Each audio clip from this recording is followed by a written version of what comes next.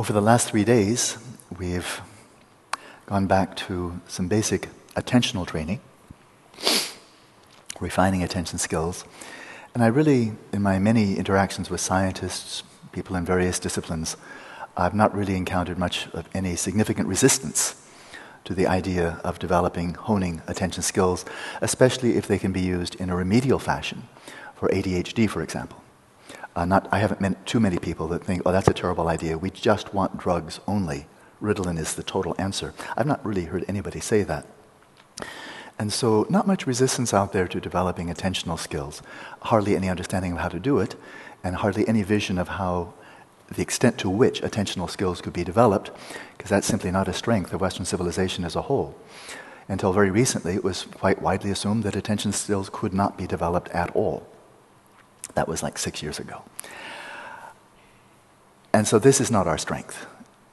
But now today we'll venture back into the practice of settling the mind in its natural state, which is doing two things simultaneously. It's still a shamatha practice, so therefore we're still developing attention skills, of course, the stability, the vividness, necha dan secha. But we're also developing this ability to directly observe mental events, thoughts, images, to directly observe emotions and desires that creep in very subjectively. So we can call this ability metacognition. The Buddhist term for it, in translation, is mental perception, or yikingunsum, which is widely acknowledged. I mean, everywhere. And it's not a matter. It's not like karma. Well, do you believe in karma or not? The presence of mental perception, from a Buddhist perspective, if you don't believe in that, if you don't acknowledge it, you're mentally impaired. I mean, really, there's something wrong with you. You are mentally impaired. It would be like a person who's colorblind simply saying there are no such things as colors. Well, then you're visually impaired. This is not a matter of debate. There's simply, you're impaired. And of course, this has been my training since I was 21 in Buddhist psychology, which to my mind made such good sense. So it came as quite an eye-opener for me. I was really quite amazed when I ventured into graduate studies at Stanford and got a couple of years into it and proposed to one of the senior professors in my department, religious studies, that I'd like to do a book critiquing scientific materialism and how it's blocked our understanding of the actual nature of consciousness, and I'd like to show how attention skills could be refined and metacognitively developed such that first-person methodologies could be very useful for investigating the mind.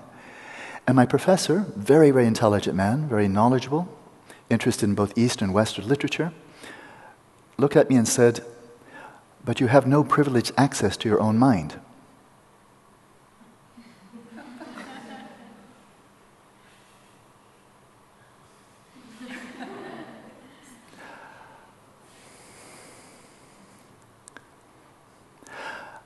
I was 41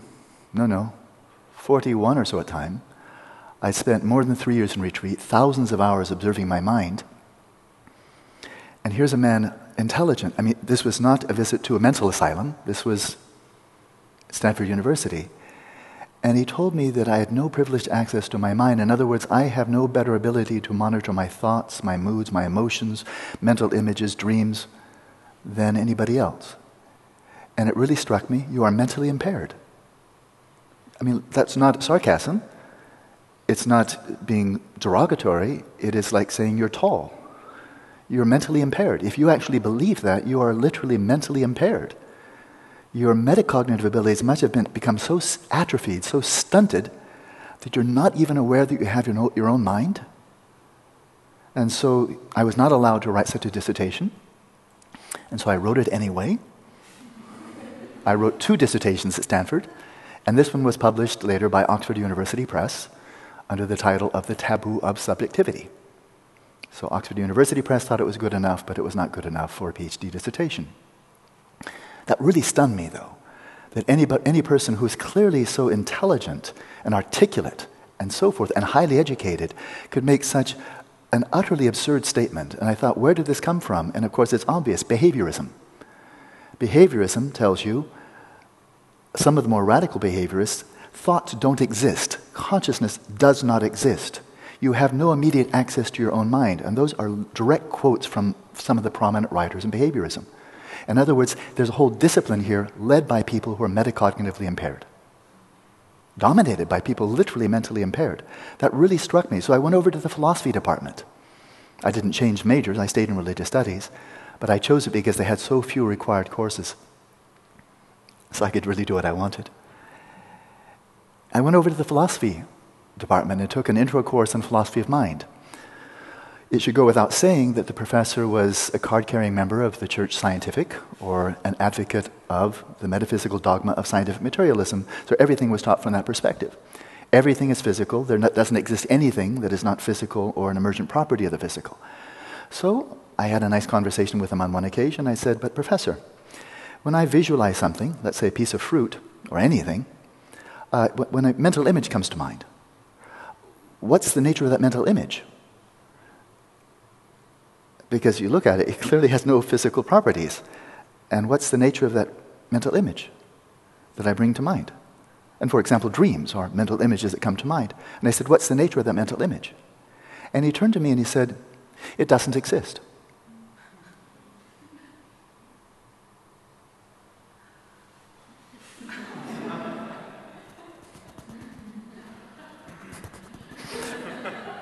After I stopped trembling in, how could you say that? I asked him, how can you say that? And he said, oh, it doesn't exist because it doesn't have physical properties.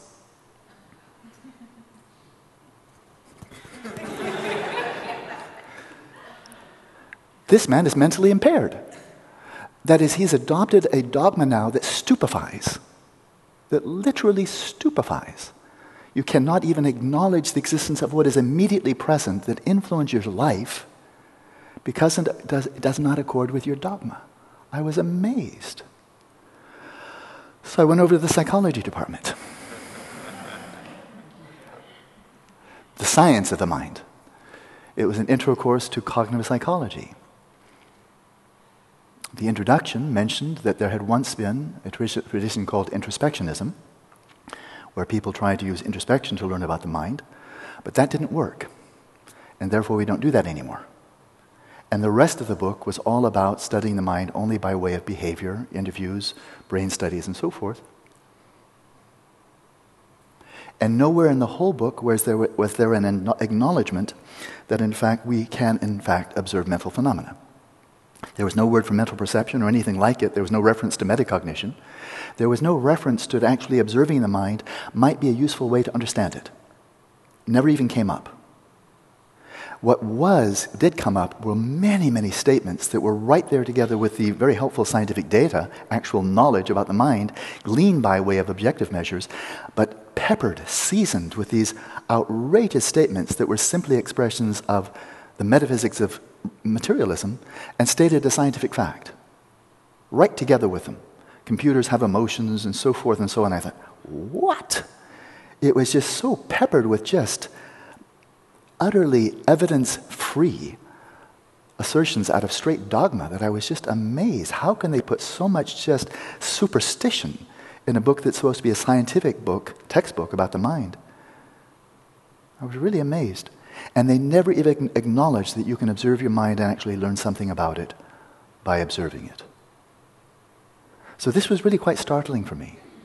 If these people had all been stupid, retarded, then that would be understandable. People are retarded, then they say retarded things. But what's very concerning is when you have highly intelligent, educated people saying retarded things. That's really troublesome. Intelligent people saying intelligent things, gotcha. Retarded people being retarded, understandable. We sympathize. But when you put the two together, that's really weird. So the march goes on. About a year ago, we had a Mind and Life conference that I actually took a principal role in organizing. And to just refresh your mind, one world-class cognitive psychologist at this meeting said that when people report on their first-person experience, we do not take their statements to be statements of fact. We don't even ask whether they're statements of fact. We simply say, they said it. And that's a statement of fact. So there's no acknowledgement there that you might actually have some veridical insight into your mind when you report on your basis of your own first-person experience. She went on to say that all of our first-person experience consists of hallucinations.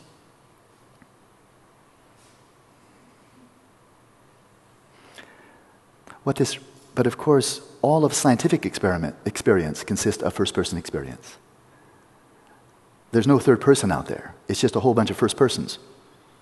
Every scientist is a first person, and then they can sometimes corroborate what they're seeing, and then we call that the third person. But the third person doesn't exist anywhere. It's just a whole bunch of first persons. And so was she really implying that all scientific experience consists of hallucinations? No, I guess they're in a special category. So I think of the medieval scholastics who basically, as a point of principle, said, Galileo, anything you observe through your telescope or anywhere else that does not correspond with our dogma of medieval scholasticism doesn't count. It's a hallucination. It's an aberration. It's an illusion. But he was an empiricist, so he threw out their dogma and started science instead.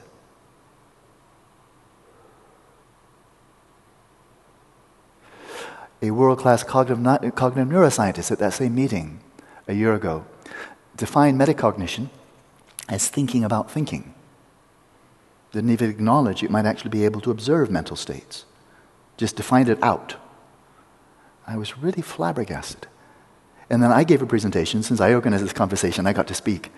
And so I gave a presentation on shamatha and the value of refining attention skills, refining metacognitive skills, so that we can make more and more accurate observations of the states of consciousness, mental processes, and really investigate the mind with finely honed attention and finely honed metacognitive skills through the cultivation of shamatha and then eventually vipassana.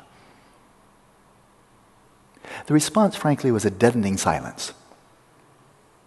It just gave rise to no conversation at all. It was like I dropped an anchor into the ocean and it just disappeared without a wave. There was just no response. The Dalai Lama in many of these meetings with scientists has commented on experiences, experiential insights drawn from Buddhist meditation that do not correspond with, are not compatible with the beliefs of metaphysical materialism or scientific materialism. And every time that happens, I mean really virtually without exception, whenever he cites any experience from the Buddhist side that's coming out of years and years of extremely sophisticated training, but contradicts any of the principles of scientific materialism, the response is quite uniform. And that's it. Dead silence. Wait until he stopped talking about that. And now let's get back to, and we'll tell you how the brain works. One of the leading researchers in the world,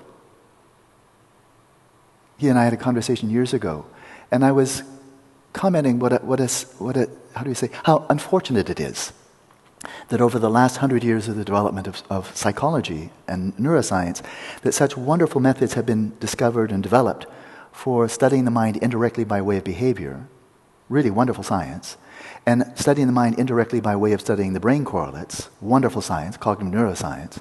But what a shame it was that together with the behavioral studies and the neuroscientific studies, there was not an equally sophisticated development of introspective observation, actually observing the mind itself and not simply its behavioral expressions and its neural correlates. And the scientists responded, oh no, I think it was a good thing. It was a good thing that we didn't bring introspection in, because this has really shown light on what the brain does. The same person recently commented in print that the only way you can really understand how meditation works is by understanding its underlying brain mechanisms. In other words, all the meditators being brought into his lab, some of them have meditated for thousands of hours, they don't really know how meditation works. The Dalai Lama, I guess, doesn't really understand how meditation works because Buddhism doesn't really have a sophisticated theory of the brain or any sophisticated means of studying the brain. So the only people who really know about meditation are the people who don't meditate.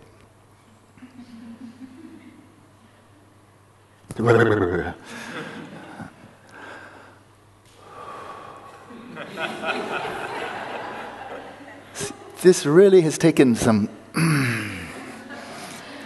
loosening up on my part. You see, I'm not quite over it yet.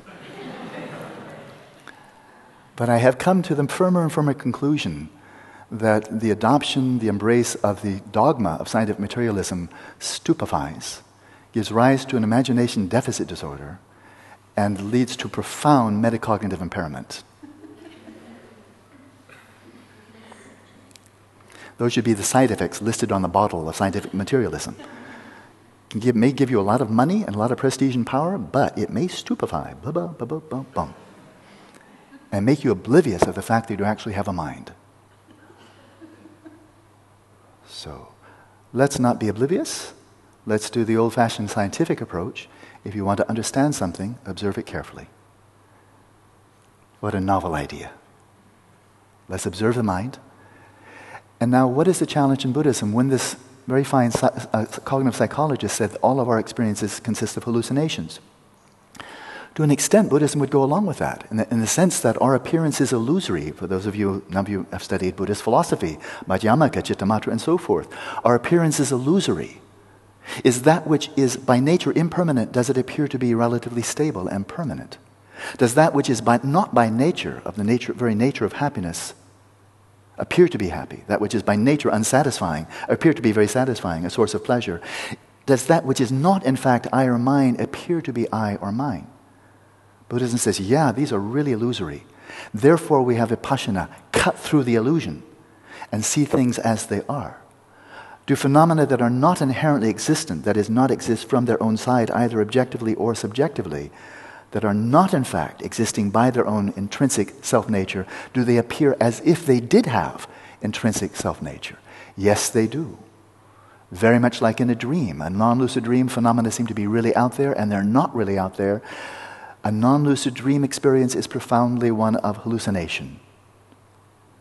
Waking experience is very hallucinatory in the sense that things appear in a fashion in which they do not exist. Therefore, we have vipassana. And the primary challenge of vipassana, and we know that settling the mind in its natural state is right on the cusp between shamatha and vipassana. The primary challenge, here's something in a nutshell, and we'll get back to the meditation. The primary challenge of vipassana is to cut through two types of cognitive imbalance. So we know what attentional imbalances are: laxity and excitation, hyperactivity and deficit. There are two types of cognitive imbalance. This is straight Buddhism. Doda. Or dodaparan godeba. Dokurni. The first one is apprehending that which doesn't exist as being existent. So for an example, seeing thoughts in the brain. Seeing thoughts in the brain. Well, there aren't any thoughts in the brain. If you saw a thought in a brain, then you're seeing something that wasn't there. Okay? So we may see things, apprehend things that are not there. It goes with psychosis of hearing things that aren't there, seeing things that are not there, apprehending, believing things that aren't there to be there. Vipassana is designed to eradicate, to cut through seeing that which is not there as being there. And that type of ignorance, this is dodakpa in Tibetan, this false superimposition is said to be at the very root of suffering. The core type of delusion that lies at the root of all other mental afflictions and all suffering. There's another type of cognitive imbalance, and that's in kurudepa in Tibetan, and that is not seeing that which is there. Something presents itself to you and you do not perceive it. Even though it's displaying itself, you don't see it. So for example, the assertion, you have no privileged access to your own mind. This means, I guess, you're not even perceiving your own thoughts. You're not perceiving mental images. You deny they exist. I guess you don't even believe you dream, because who knows what you dream apart from you? So this type of delusion of not seeing that which is perfectly evident, that type of delusion you have to learn. It doesn't come naturally. It doesn't come naturally to believe that you don't experience your own thoughts, that you can't see mental images. That doesn't. You have to learn that by being brainwashed. You have to learn how not to apprehend that which is being presented to you. That is a type of delusion. It's an acquired delusion. But seeing that which isn't there, that comes naturally. In extreme forms, we call it psychosis.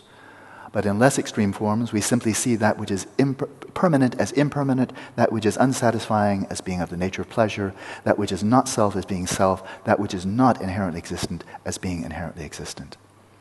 So, shall we finally get to it? Settling the mind in its natural state is designed to become lucid with respect to our own minds, see what is there and not see what is not there. Let's do it.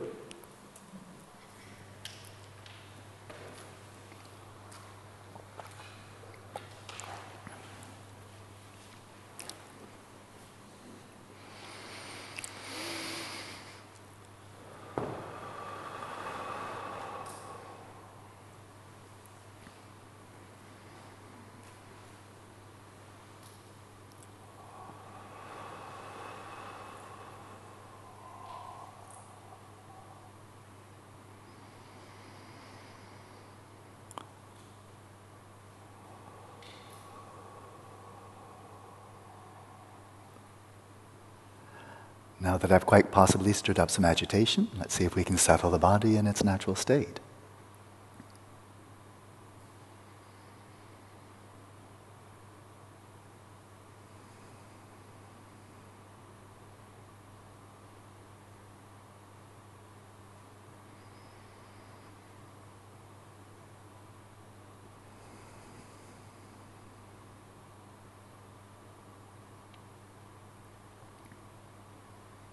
Settling the body in a state of ease, stillness, and vigilance. Letting your body be mindful, filled with awareness.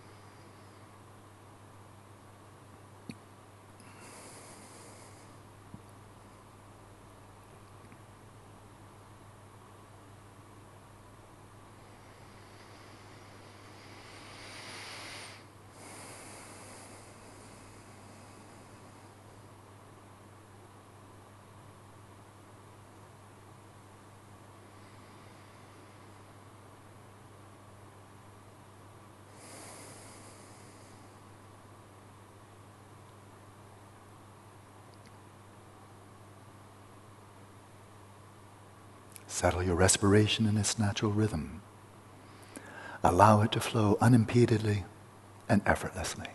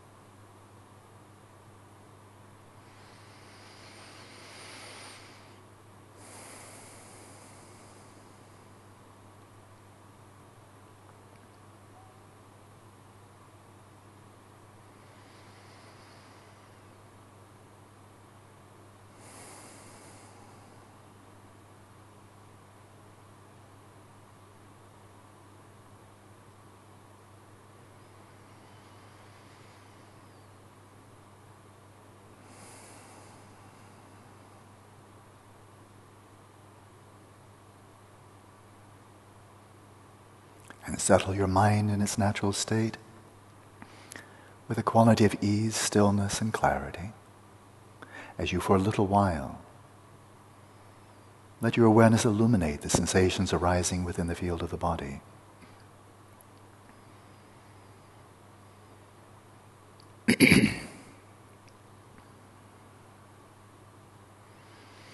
As you well know by now, this is not a matter of thinking about the body, nor is it a matter of visualizing or imagining the body. It is slipping into direct perception, a bare attention of the sensations arising within this field to which you and only you have access to your own body, privileged access. to your own subjective experience, undetectable by any other means.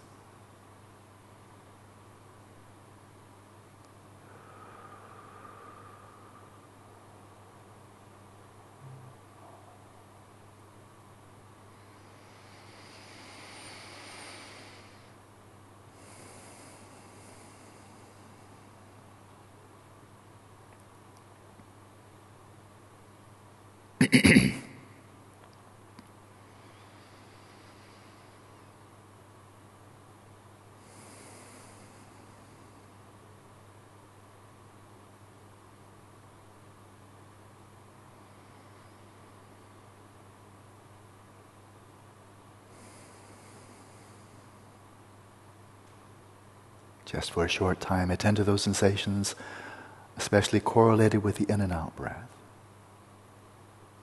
to calm this dysfunctional mind that obsessively flows with one thought after another, to which we compulsively fuse our very sense of identity.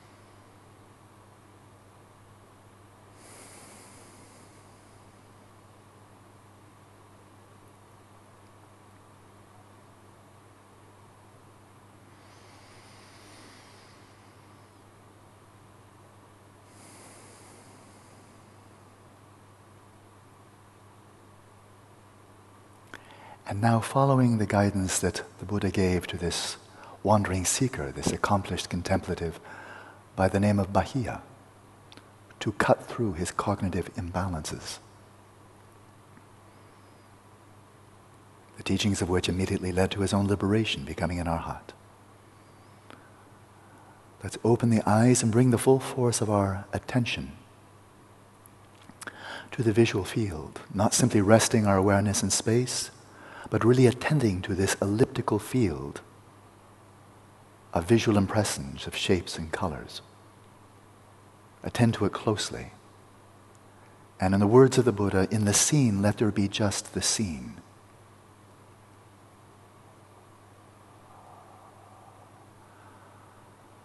Observe nakedly, barely, what is actually presented to your visual perception, but shave off the conceptual superimpositions, the projections and imputations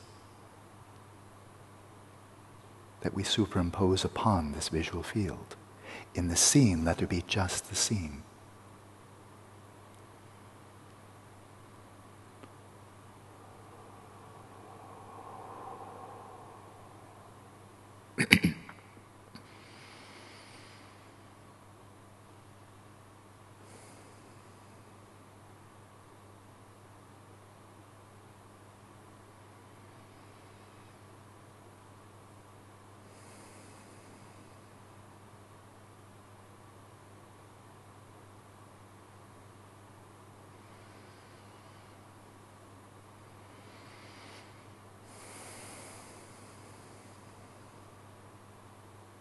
Then close your eyes and turn the full force of your attention now to the auditory field, the space in which sounds arise, the space of hearing. And in the heard, let there be just the heard. Release all the cognitive associations, the conceptual projections. Rest in your closest approximation of bare attention, applying mental perception to this auditory field that couples with your auditory perception.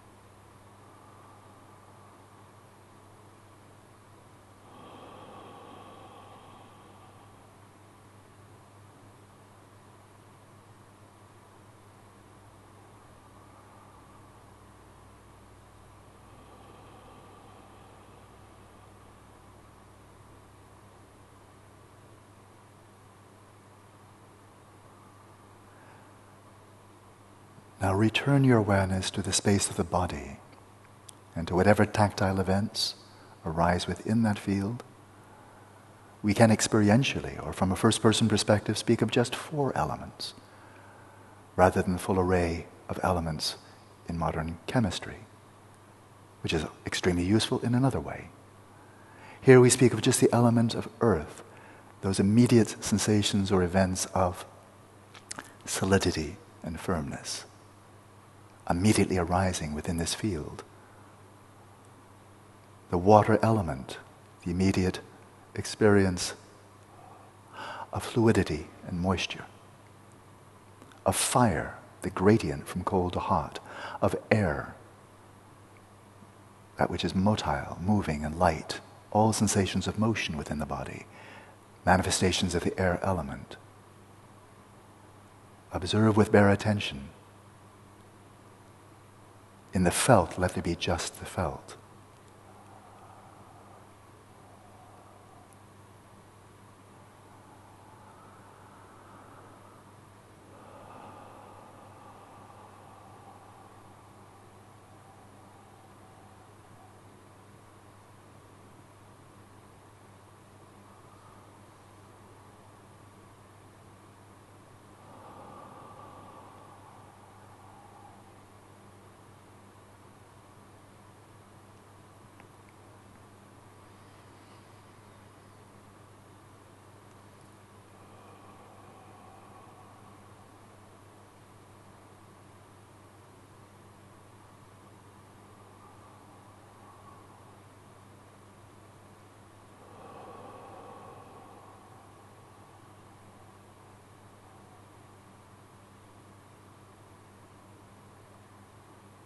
Just as you and you alone have privileged access to what you actually see and how you see it, privileged access to what you hear and how you hear it, and what you feel within the body and how you feel it. You and you alone know whether your body feels uncomfortable, whether there are pains, whether there's pleasure.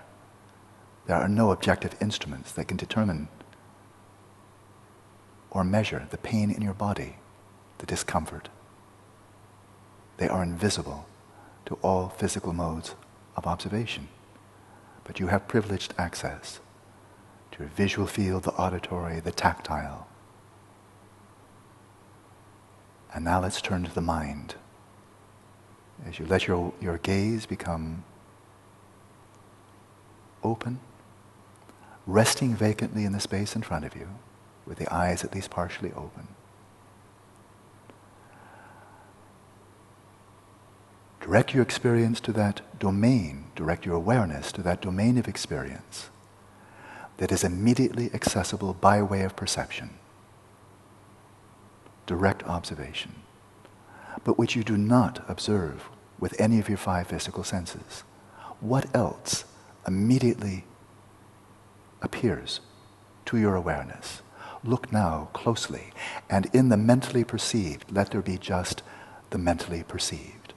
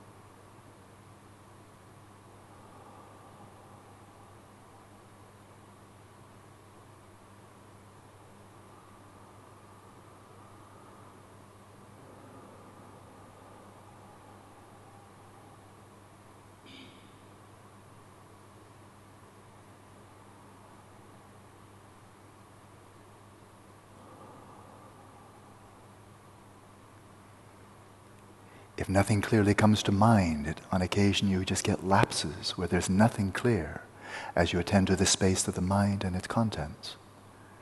You may crystallize a thought or a mental image, any kind you like. Focus your attention single-pointedly on this mental event.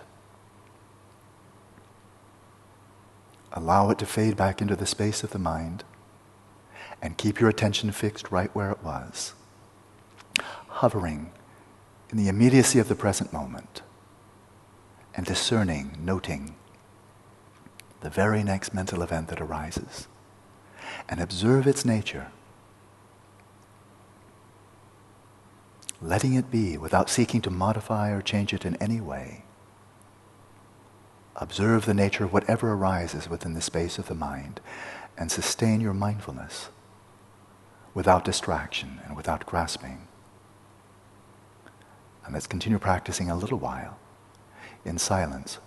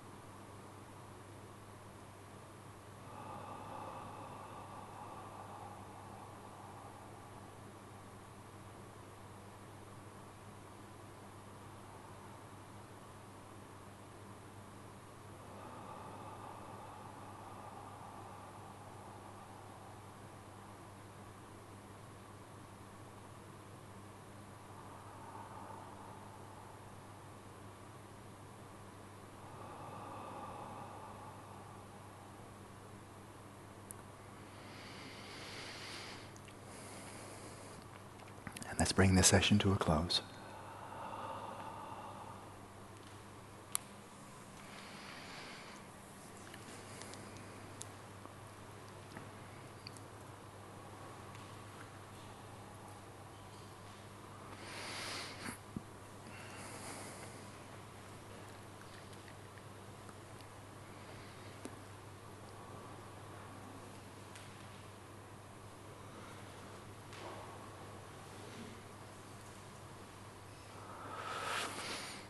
Lasso. Whatever one's metaphysical beliefs, I hope it's utterly obvious at this point that to engage in any of the three modes of shamatha that we're exploring in this retreat, you don't need to have any metaphysical assumptions. You don't have to believe that the mind is the brain. You don't have to believe that the mind is not the brain. You don't have to believe either one. You do need to have something of an open mind, and maybe some sense, maybe this could be useful. And that's enough. In fact, one point here, very briefly, there are three qualities in one classic treatise that really represents the Buddhist tradition as a whole. What are the necessary qualities to be a worthy student of Buddhism? If you're a teacher and someone comes to you and says, I'd like to be your student, I'd like to study Buddha Dharma and follow this path, what three qualities should the teacher look for to see whether this person is worth spending any time on? Because not everybody is, frankly. Everybody is worthy of compassion and loving kindness. Not everybody is worthy of being taught. You can waste your time. And so there are three qualities, from the text 400 verses by Aryadeva. Three qualities. Remember what they are? The first one, so easy. Chorimapa, being without prejudice. Relinquishing prejudices, being unbiased, being truly objective. In the sense of not just clinging to one's views, one's own assumptions, one's own beliefs, but being really open to critically reassessing one's own assumptions, beliefs, and so forth, as one critically assesses anything that is freshly presented. Chorimapa, being without bias, really being open to critically assessing one's own as well as others' assertions, evenly.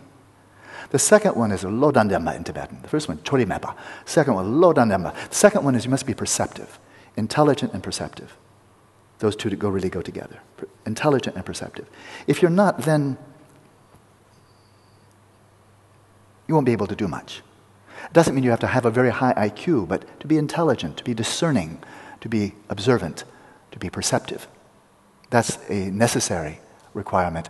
And the third one's dunyechen, having a true aspiration, a yearning, an aspiration to really learn the teachings and put them into practice. So those are three, only three. There wasn't, you have to believe in reincarnation, you have to believe the mind is not the brain, you have to believe that Buddha was omniscient. Not there, those are not prerequisites. But those three qualities are. To my mind, those would be three splendid prerequisites for anyone wishing to become a scientist. And not having to adhere to the dogma of scientific materialism in order to get a scientific training in psychology, neuroscience, evolutionary biology, and so forth. It'd be wonderful if we just stuck to those three, which I think are really wonderful criteria. Coming back to our practice of settling the mind in its natural state, some wonderful guidance on this, and then we'll take a break, is that I think you're all quite familiar now with the practice, and again, the key to really this unfolding, for this to truly unfold, to deepen, to illuminate, to make manifest processes in the mind that are normally unconscious. Why? Because we're not paying attention. Everything's unconscious if we don't pay attention. The feelings of others are in the realm of the subconscious for ourselves if we're not paying attention. And so, in order for this practice really to dredge the psyche and to reveal layer upon mental activity and dimensions of consciousness right down to the substrate consciousness, in order for this practice to be as effective as possible, the great counsel from generations of yogis before us is sustain the practice to the best of your ability in between sessions. Not only do it correctly while sitting on the cushion or in the supine position, but in between sessions, as much as possible, sustain an ongoing metacognitive flow of awareness of what types of thoughts, emotions, desires, memories, fantasies are arising in this ongoing flow in the mind. Be cognizant of them, attend to them, without distraction, without grasping. Sustaining that in between sessions makes it a very smooth transition to come back into meditation and a smooth transition out. It's just rather like having a bulb it's one of those fluctuating bulbs. It can go from 100 watts to 1,000 watts. So maybe the 100 watt bulb illuminating the space of the mind when you're brushing your teeth and you're eating and you're walking and doing other tasks in between sessions. But still the light is on. Don't let it go out. And then when you sit on your cushion or you're in the supine position, and now you're bringing all the wattage of your attention. Because attention really seems to be like a finite quantity. How many watts do you have? And bring all the wattage of the clarity, the cognizance of your awareness, bring it single-pointedly like a laser, and let it brightly illuminate the space of your mind and whatever arises therein. Olaso. That should do it. This is a preamble. See, the problem was, if you're wondering, what got him going this morning? Because I did get going this morning. A couple of rascals, one in particular is named Daniel. And he gave me a great, big, juicy question for this evening, that it was actually for last night, but there was no time. So this evening, if you want a really peaceful evening, you might want to bring earplugs. Put them in discreetly so you won't hurt my feelings. Good, I'll see you at 4:30.